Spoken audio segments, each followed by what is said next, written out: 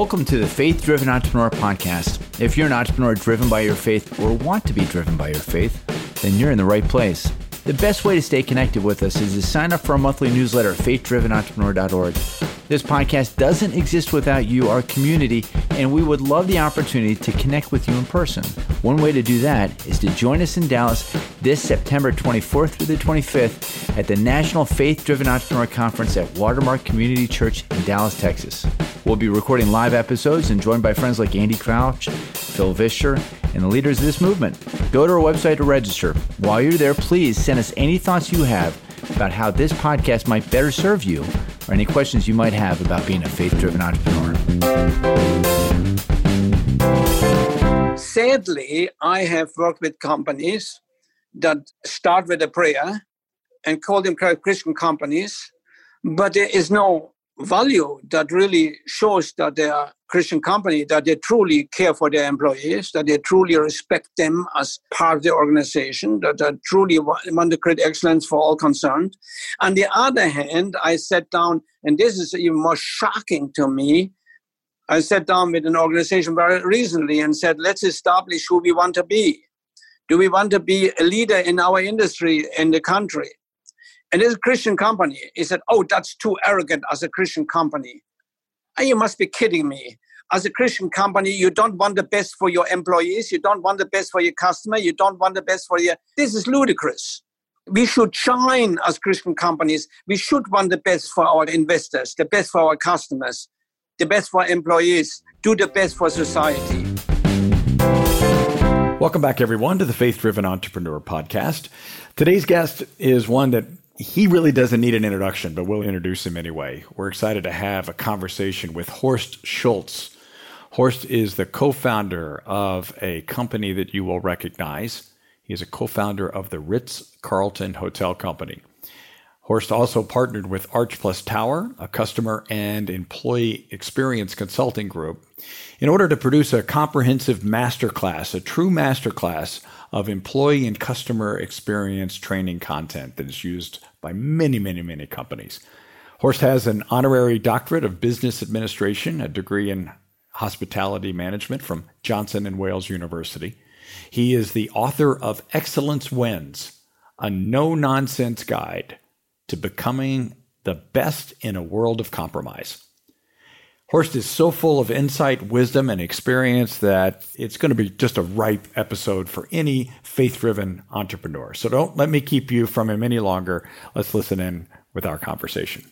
Horst, we are so excited to have you on the show today and eager to jump right into our conversation. Our listeners love stories, and we know that you've got a great one. And we established before we went live that you and I are both German, although you're going to sound much more credible as a German than I. But share your story. Start in Germany and talked about your decision to work in the hotel business. Well, yeah, I tell this in my book very carefully. So if anybody has the book, you will be bored. But going back, I was 11 years old, where for some reason, I don't know why, nobody knows why, I went to my parents and said, I want to work in the hotel business. And they said, okay, and forgot about it. But I kept on saying it and kept on begging for it. But that was not the thing to do in Germany after the war years. And everybody went into technical job. And it is honorable in Germany to have a hand-working job, they call it, Handarbeit. The meaning, if I'm a carpenter, that's honorable. If I'm a butcher, anything, it's honorable. Or engineer, now that would be really honorable. But hotel business, it was about the lowest you could want. But I kept on insisting on it. My parents looked into it. They were advised to find the best hotel in their region. They found a hotel 100 kilometers away, which was by far the best in the region. So with 14, I left. But of course, my parents were worried by that time because this is a famous, very excellent hotel. They had admonished me now. This is a hotel where we could never go. This is where fine ladies and gentlemen go. Important people go there. We couldn't go there. But at the same time, the village kind of laughed, going to work as a busboy, but trying to become a cook and a waiter. So anyway, my mother took me there. The first thing, the general manager meets me and tells me the same thing. you are a servant here and the guests are very important. Don't be envious, etc., etc. And next I meet the maître d' of the hotel, who changed my life, frankly. He was a key mentor. Of course, I was very young and accepted a lot at the time, but that was my key mentor in my life. When I met him, the first thing he said was, there were 2 other kids, by the way, same age, started at the same time. Tomorrow morning, you all come to work at 7 o'clock. But really, never from the here on come to work. Come to work every day to create excellence in what you're doing. Well, mind you, that went over my head with 14. What is excellent in washing dishes, cleaning tables, cleaning the restaurant, and so on. Now, the system in Germany is such that once a week you go to hotel school or the school of your métier, that's what you're doing. In my case, hotel restaurant. So all the kids from the region come there. Wednesdays we went there.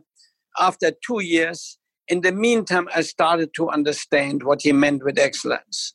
But after 2 years, the teacher asked us in school, write an essay, what you now feel about your business. Going back to work, I cleaned the table in the corner when I could feel that the maître d' had entered the room. Truly, he was somebody that had such a presence, you could feel it. I turned around, saw him approach the table, and I realized, I'd seen it, but I never really totally realized it. I realized that people at the table that he approached were proud that he came to them. He talked to them, went to the next table, and I realized all guests in the room think he's the most important person in the room. So did we, the employees. So when I started my essay, which I was supposed to write, I want to write about him, about that. And I want to write something I realized for the first time in my life, that I can define myself. He was respected by everyone because he refined himself as a person of excellence and delivered excellence. And it became clear to me, mind you, in view of that people laughed at me in the village and so on, it came clear to me, I can define myself as a real gentleman. So it is up to me, not up to anybody else. Not any negative comment. I can define myself. So I named that as we are ladies and gentlemen, serving ladies and gentlemen. If we are excellent in what we're doing, then we are ladies and gentlemen. And we serve ladies and gentlemen, but we are not servants. Unless we sentence ourselves by mediocrity to be just nothing but servants. And I wrote that essay, and it was a major success. And it impacted me because it's the only A I ever had in my life, before or after. So consequently, it impacted me, it stayed with me, and I kind of made it the mantra of my life, try and create excellence. And it lived with me. So that's kind of the story where I came from. I eventually, from there on, I worked in the finest hotels in Europe. And I don't just say that, I worked in the absolute finest hotels in Europe. And came after a few years to the US and started working with Hyatts and Hiltons and so on. And eventually was offered to start a new hotel company. Before you get there though, Horst, because I want to hear this part of the story, and I know that our listeners do too, but I wonder if they're like me in that I'm finding myself fascinated by this maître d', because everybody knows what Ritz-Carlton has become. But there is somebody who is so good about their craft. And also, beyond being good about their craft, he must have taken an interest in you. And a lot of entrepreneurs are influenced by mentors. They're influenced by role models. I don't know that this maître d' will ever understand. Maybe he does. Maybe you stayed in touch with him about what he birthed by believing in you and by being able to portray this excellence and live it out. Tell me a little bit more about your relationship with him and what it was that made such an impression. Yeah, I'm sorry, I had to laugh. The relationship was, well, he was constantly teaching. And at that time, I knew that was 54, 55 and so on. There was a total different attitude about this. We worked 12 hours a day and so on. A few times, he kicked me literally in the derriere. Oh my literally. Goodness. Kicked your ass. But, yeah, that's it, And we can say that on the FTE podcast. I think so. But it was simply a moment when it was very clear to me that I needed it. Yeah. So there was a funny moment when we served a table. They had the service and from a platter onto the plate. There was a banquet. And mind you, this was hungry time too, and the food for the employees was lousy. Then there was a tray, and we served a small fillet of veal and a small fillet of beef. And I served it, and the one lady said, "No beef." Mm-hmm. So I had on my tray a little fillet left. And on the way out, and just thinking nobody saw it, I took it and put it in my pocket of my tails that I wore. The tails that they wear. Sure. There's a pocket in there.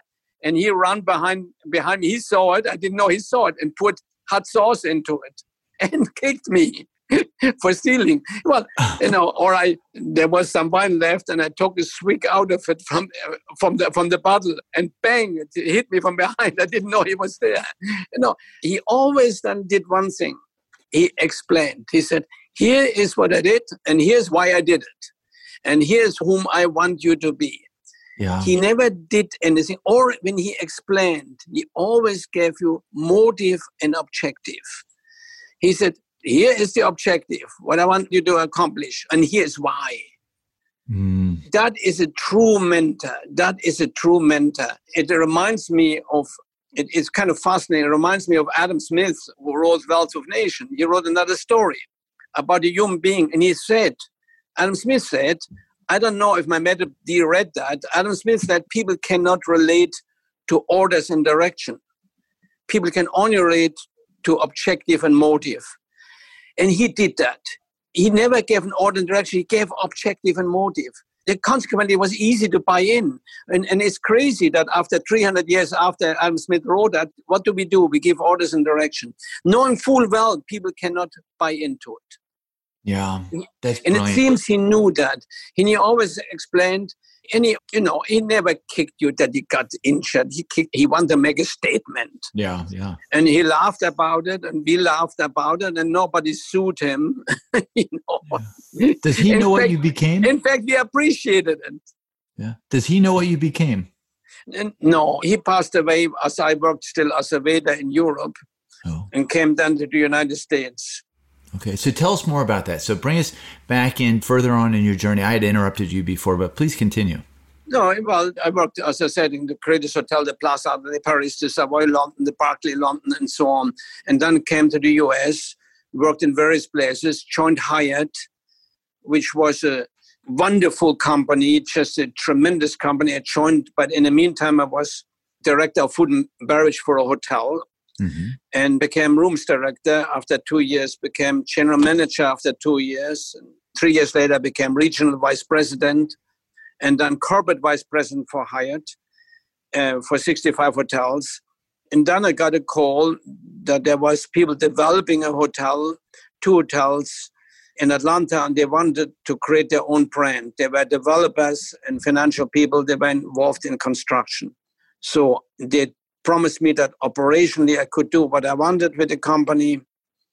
I looked at it and I said, gee, the leaders and the corporate leaders, not individual hotels, there were many great ones, but the corporate leaders were Intercontinental, Hilton International, Hyatt in the world. And I thought, if I would start a new brand, I would start above them and kind of incorporate the European service and professionalism, but the caring and gentle attitude of American service and the more relaxing. And that's kind of what I combined. And that's when I accepted the job, moved to Atlanta, and started a new hotel company. Can we guess that their last names were Ritz and Carlton, or how did that come about? Well, Ritz, by the way, the name goes back very many years. Mr. Ritz created 3 Ritz hotels in Europe, and one of them in London, and he created a Carlton Hotel in London. His family then came over here in the 20s and started a new hotel company called Ritz-Carlton. They all bankrupted. There was one hotel left that carried the name. That was the Ritz-Carlton in Boston, an old, very dilapidated hotel. No air conditioning and so on. It was the monthly renters lived there by room.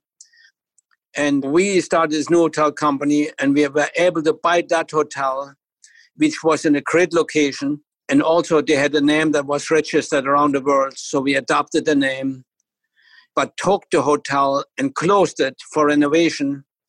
So the first hotel that we actually opened was the Ritz-Carlton in Atlanta, Buckhead, in January 1984, a little bit over a year after I joined here. A few months later, we opened the Ritz-Carlton downtown Atlanta. So the whole philosophy was, to me, to take service to another level and really understand the market and align my employees against that market, against the expectation of what the market wanted, high-end market and hotel business, and make sure that the employees don't just know how to do the job, but want to do the job. That was the whole issue. How do I create an environment where employees want to do the job rather than have to do the job? You see, business is very simple. And you guys, you talk to other industries generally, but it's all the same. The decision is not made based on the product itself that the customer has about you. The decision is based on the relationship that you have with them. That may be business to business or whatever, nevertheless, there is a person talks to them. So, and if you give them at the same time what they want and have a great relationship, they will be your customers. Think about your left hand over here. You see in your left hand a lot of people. Those are your customers. Those are potential customers and your customers. On the right hand, look at there. There are a lot of people there too. They are your employees. So what happens?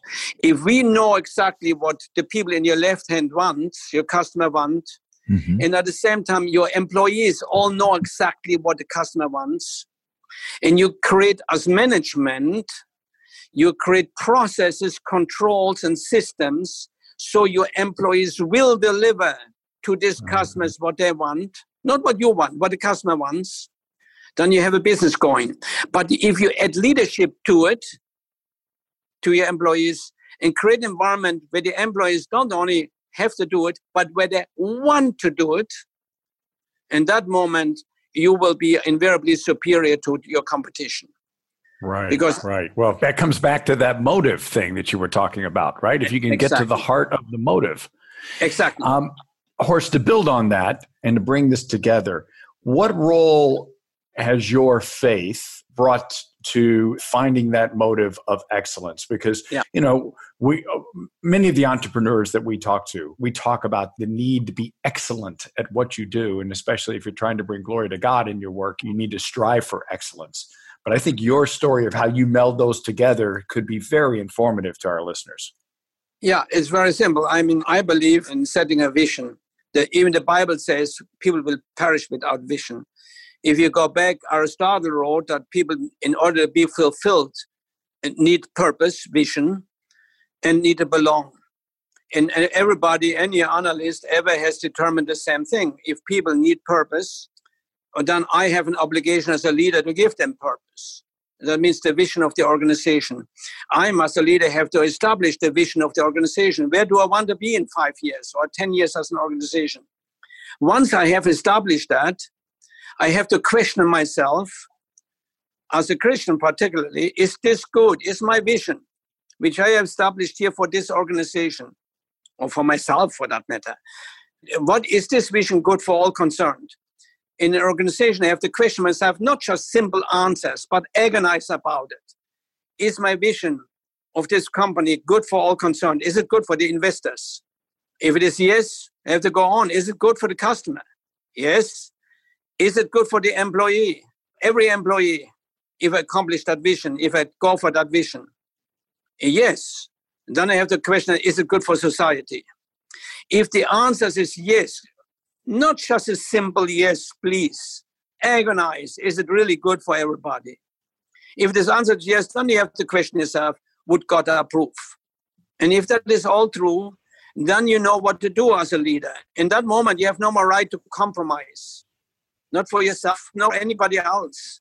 Then you know what to do. You know what decisions to make. Everything has to be driven by that vision because that vision was approved by God and is of value to all concerned. What else? There is no question about it. It is not that you run around and tell people you're a Christian company, but will God approve the purpose of your organization? And are you concentrating on that purpose? There's nothing to do with hospitality and so on, except hospitality is the relationship with your customer, which is the greatest driver of customer loyalty eventually, no matter what business you're in. I love the idea of asking and, as you said, really wrestling and struggling with each one of the constituents around the vision, but that finally, would God approve?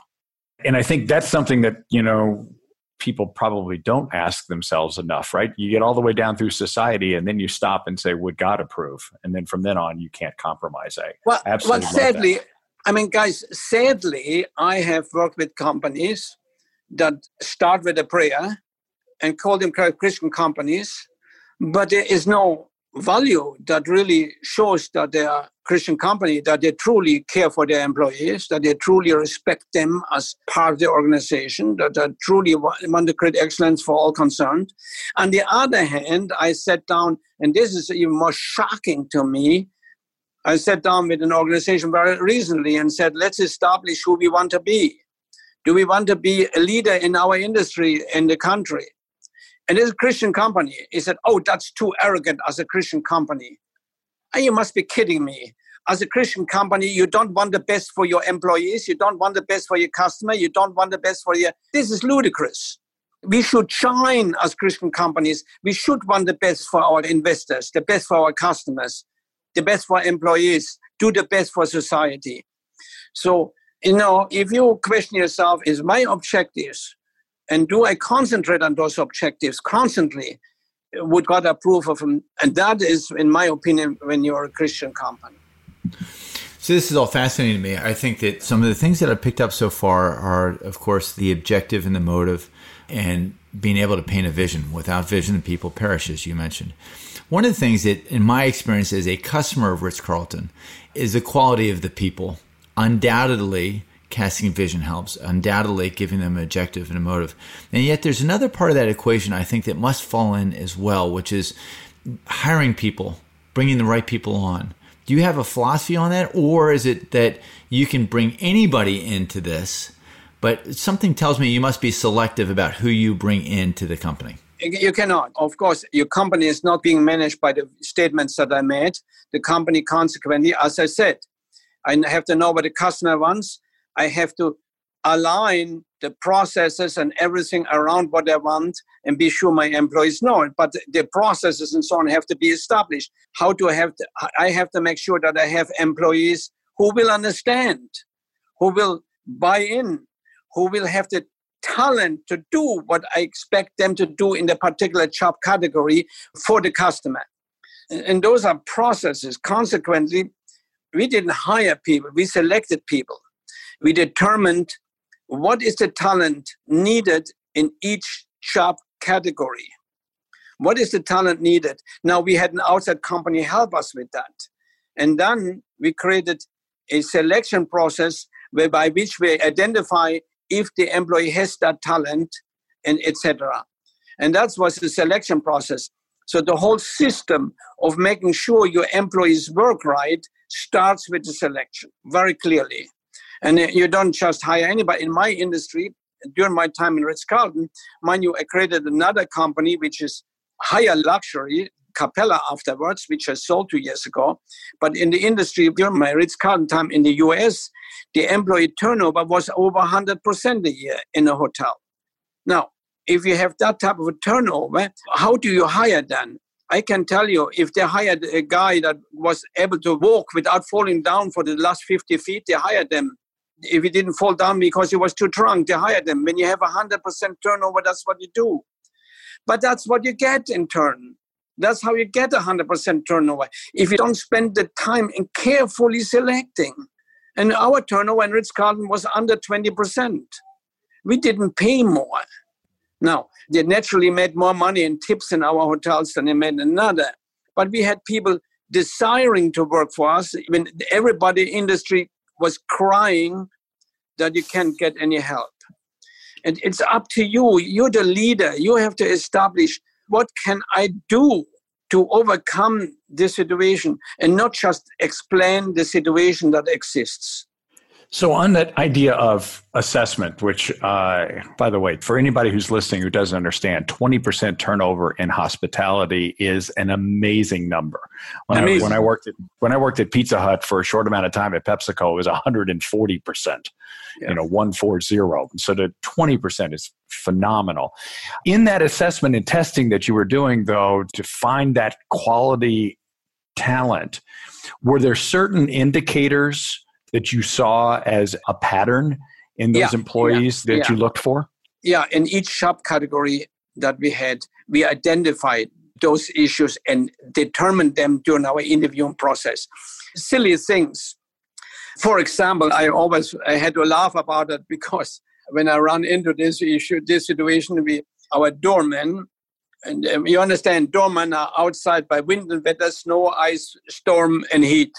They're outside. So we select somebody. So we found we had to look for people that like outside activities.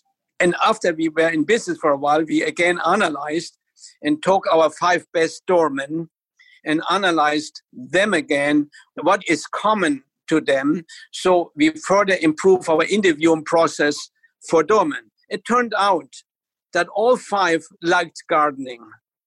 Those were our 5 best doormen. Now, I had to laugh so much when I heard that. Yeah, but what would we do under normal hiring without having this careful selection? We would probably hire somebody like that and put them into a computer room. And after a few weeks, they absolutely hated inside and quit. Right. So we found clearly common others, of course. The doorman had other common denominators, but we found very clear common denominators to each shop category and found consequently they have the talent to do that job well. That's fascinating. Well, you mentioned the gardener, right? To what you sow, you reap, right? So that person who's out front matters so much. That's fascinating. Right. That's right. Hey, Horst, in this time that we're recording this, and someone may be listening to this years from now, but to mark this time, we're in the middle of this corona pandemic, and we have hospitality service industries that are in this very moment trying to figure out what to do next. And I'm sure you've been through your many different kinds of crises and emergencies and things that are urgent. What words of advice would you give the entrepreneurs who are out there who have service or hospitality employees in a time where, we're seeing the tide just kind of go away? Well, if I would run a hotel right now, the first thing I would think, wait a minute, I'm going to call the hospitals. If they need beds, I have beds here. Okay, that's the first thing. Maybe somebody can really serve here very, very well. If I'm close to a hospital, our hotel in Atlanta, to be very close to several hospitals, I would call them and say, all right, is there something I can support you with here? And then when that happens, how is it that I then am able to check into the Ritz-Carlton if I get sick? Well, no, I would offer them, as I say, I would offer the hospital something, yeah. I shouldn't joke about something as serious as this. I spent some time in a hospital. I mean, I can guarantee you I would later disinfect the hotel again and make sure that you're safe. That's my responsibility. My responsibility is to do the best for you as a customer, and that means to protect you, protect the employee, and so on. At the same time, that's the first thing. If they don't need me, and I would say, all right, I'm absolutely running a totally clean hotel and people are not traveling. That's the issue. I would promote here in Atlanta, this is a chance to experience the Ritz-Carlton. I promise you one thing. We check everybody's temperature before they come in. But if you, for very little money, for 1/3 the normal cost of our rooms, come and experience the Ritz-Carlton. Somehow you're going to get business. There is an answer everywhere. And that's for sure I would do. I would say, come in here, enjoy the spa and so on. We will disinfect non-stop in this hotel. You have very little chance to catch the virus here, less than you have it in the street. That's how I would work it out and say, this is the experience. Come in and experience a great weekend. We're serving great food. We're keeping people far apart and so on. There is an answer to everything. The leadership is not there to constantly explain what is wrong in the moment. Leadership has to constantly seek answers to the present situation. Well said. Well said. That is great. One of the things that we like to wrap up with on every podcast interview, Horst, is a little bit of a view into the way that you see God working in your life, particularly in His Word. Is there anything over the season, maybe over the course of the last month, maybe this last week, or maybe even today, that in God's Word you're finding some encouragement, something that you feel that God is speaking to you about? Well, I mean, people say, why would God let this happen? I trust that God has a good plan, and sometime we will all understand it, and we will say, wow, why didn't we see it? And like, I can tell you what I think right now is happening. For me, 25 years I had cancer. I was told I would have a year to live at the time. And there's no doubt, and I'm still here, by the way, that was 25 years ago. All I did at the time, I went on my knees and I had a new relationship with God. I believe that God was knocking on my door at that time. He had knocked on my door many times before. I heard Him for a moment and I drifted right into the world again. At that time, God decided in His goodness to knock very loud on my door. And I listened, and I listened. And I think He is, and we better listen now. Otherwise, He may just be preparing us for much more. Yeah. Unless we listen. Yes. Unless we listen. And that's a Corona thing. In general, my life, my time, I just try to understand totally how to finish better, how to finish well. And I'm trying to listen very careful and seeking how to finish well. And I think I starting to hear the answers. But, what does that, give us a view into that a little bit. What are some of those answers? The one thing I can tell you, when I turned 80, I'm 81, a little bit more than 81. When I turned 80, I woke up and said, gee, how great I made it here. Mind you, I had 24 years ago, I was told by every doctor I would die. Yeah. I was so thankful that morning. And then I said, this is just wonderful. And I looked back at my life. I spent some good time contemplating my life. And you know what? The only regrets that I had were the sins that I committed. That shows you how right God is. So with other words, if I would have read the book right and listened 100%, I would have had a life without regrets. Wow. And so He tells me that. And so on. And I'm exploring that very strongly now. In any way and how I could communicate this in the right way to people.